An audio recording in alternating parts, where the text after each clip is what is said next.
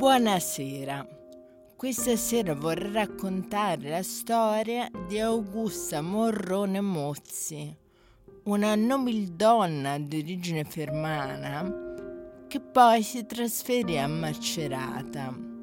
È una storia triste e dolorosa che dimostra quanta sofferenza hanno dovuto sopportare molte donne nel passato, perché costrette ad accettare regole di comportamento che soffocavano la loro personalità e le relegavano a vivere nell'ombra in una società ipocrita in cui contavano solo le apparenze. Augusta Morrone Mozzi apparteneva a una nobile e facoltosa famiglia del Fermano. Rimase orfana di madre molto piccola.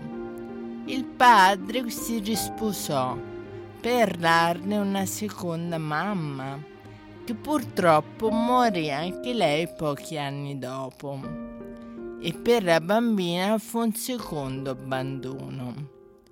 Visse con il padre in una grande e triste casa, tanto affezionata alla balia che le rimase sempre vicina.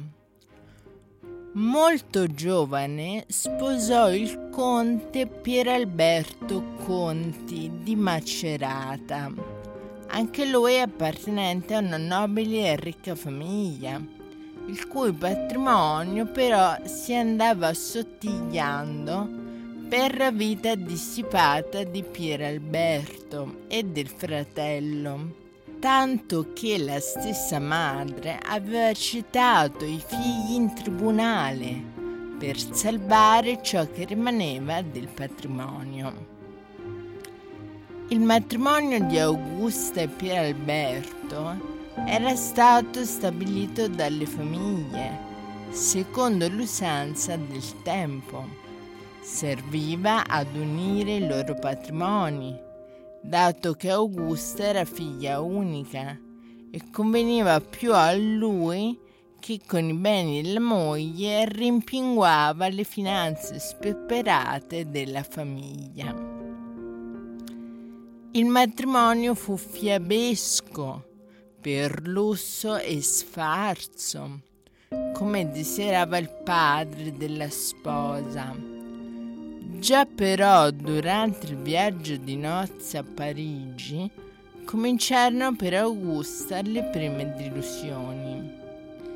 Il marito le preferiva altre donne, continuava a dedicarsi a una vita dissoluta e la relegava nella stanza d'albergo. La trattava con freddezza e quando una sera lei gli chiese i motivi del suo comportamento, il conte la picchiò brutalmente, dicendole chiaramente che l'aveva sposata per denaro e per convenienza sociale, non l'amava e lei non doveva pretenderlo. Di ritorno a Macerata, lei andò a vivere nel palazzo di famiglia. Oggi si chiama Palazzo Ugolini, si trova in Corso Cavour ed è la sede della facoltà di lettere. Qui la vita non era facile. La suocera, che pure aveva citato in giudizio i figli troppo spendaccioni per salvare il patrimonio familiare, si rivelò odiosa come il marito. Faceva passare l'infelicità di Augusta come pazzia e la sua inquietudine come sfrontatezza. Le contava i difetti e scelse di non rivolgerle quasi mai la parola per salvaguardare il segreto di famiglia. La vita con il marito Pier Alberto Conti era terribile. lui la disprezzava, la maltrattava, la picchiava selvaggiamente, dicendole chiaramente che l'aveva sposata solo per il patrimonio. Augusta trascorreva il tempo da sola, mentre il marito usciva di notte con amicizie malfamate. Inoltre Macerata era aggredita verbalmente da popolane amanti del marito, che per di più per mesi neanche le rivolgeva la parola. Col tempo cominciò ad accorgersi della malattia del marito, la sifilide, che si aggiungeva alla tubercolosi. Entrambe le malattie erano state trasmesse dalle donne. Nonostante il comportamento del marito e lo sperpero che aveva fatto della sua dote, quando lui si ammalò gravemente, Augusta lo accudì con affetto. Forse sperava in un suo ravvedimento. Tutto ciò non servì a nulla. Il conte riprese, una volta guarito, la sua vita dissoluta e si avventurò in affari disastrosi. La giovane donna decise di ritornare dal padre, ma questi, per l'onore della famiglia e per rispettare assurde regole di convenienza sociale, la rimandò a Macerata dal marito. La vita era però sempre più terribile e, dopo qualche mese, Augusta fuggì definitivamente, anche perché pensava di aver trovato l'amore. Lasciò però un memoriale alla famiglia e agli amici del conte, in cui raccontava i vizi del marito e come era stata trattata, senza che mai fosse consumato il matrimonio. Svelò il segreto di famiglia, ovvero la sifilide e l'impotenza di lui. Augusta si era innamorata di un avvocato. Con lui visse in modo appassionato. Pensava di essere amata e voleva godere della vita in ogni suo aspetto, dopo tanta sofferenza.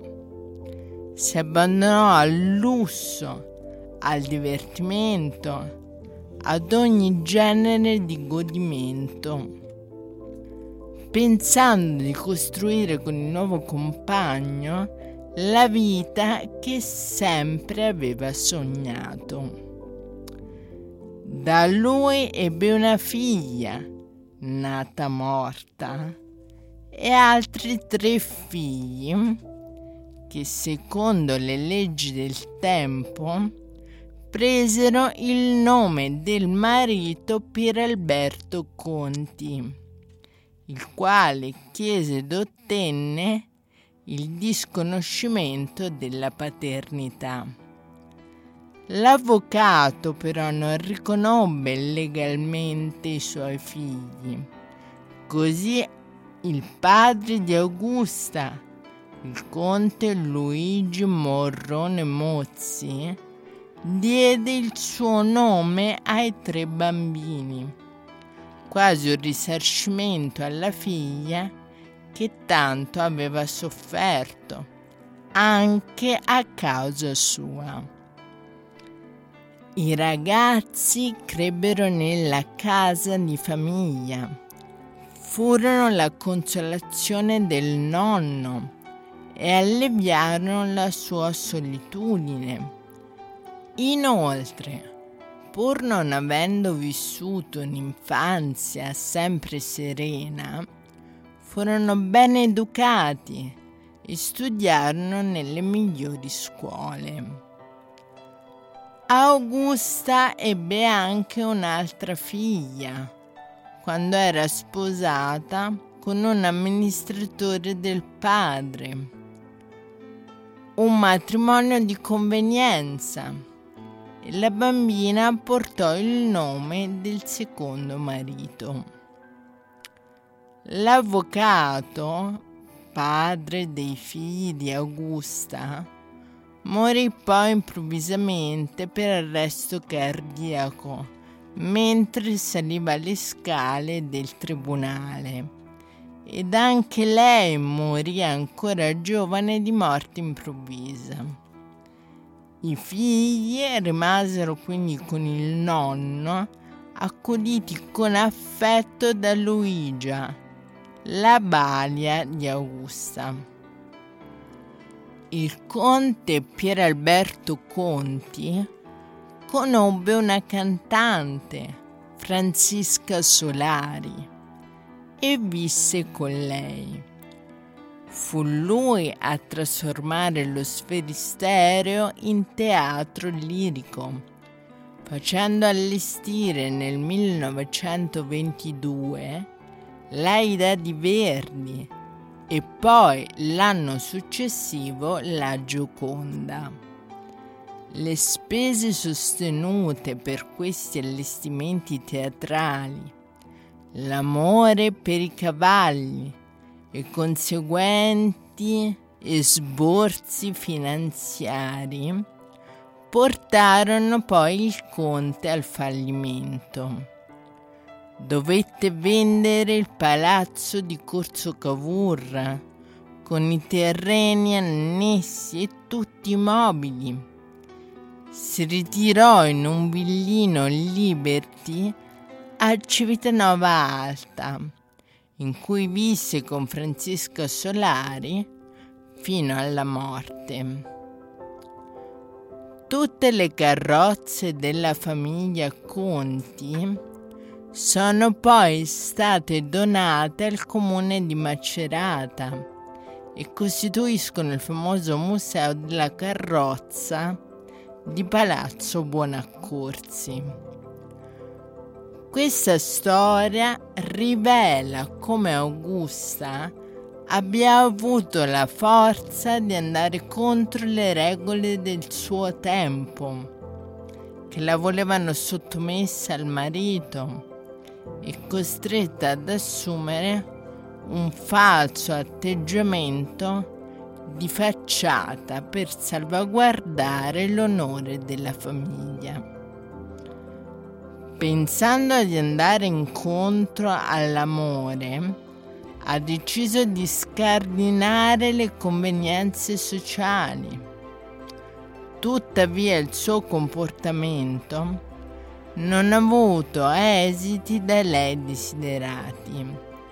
Non è riuscita nella sua rivoluzione, ma forse ha aperto la strada ad altre donne venute dopo di lei.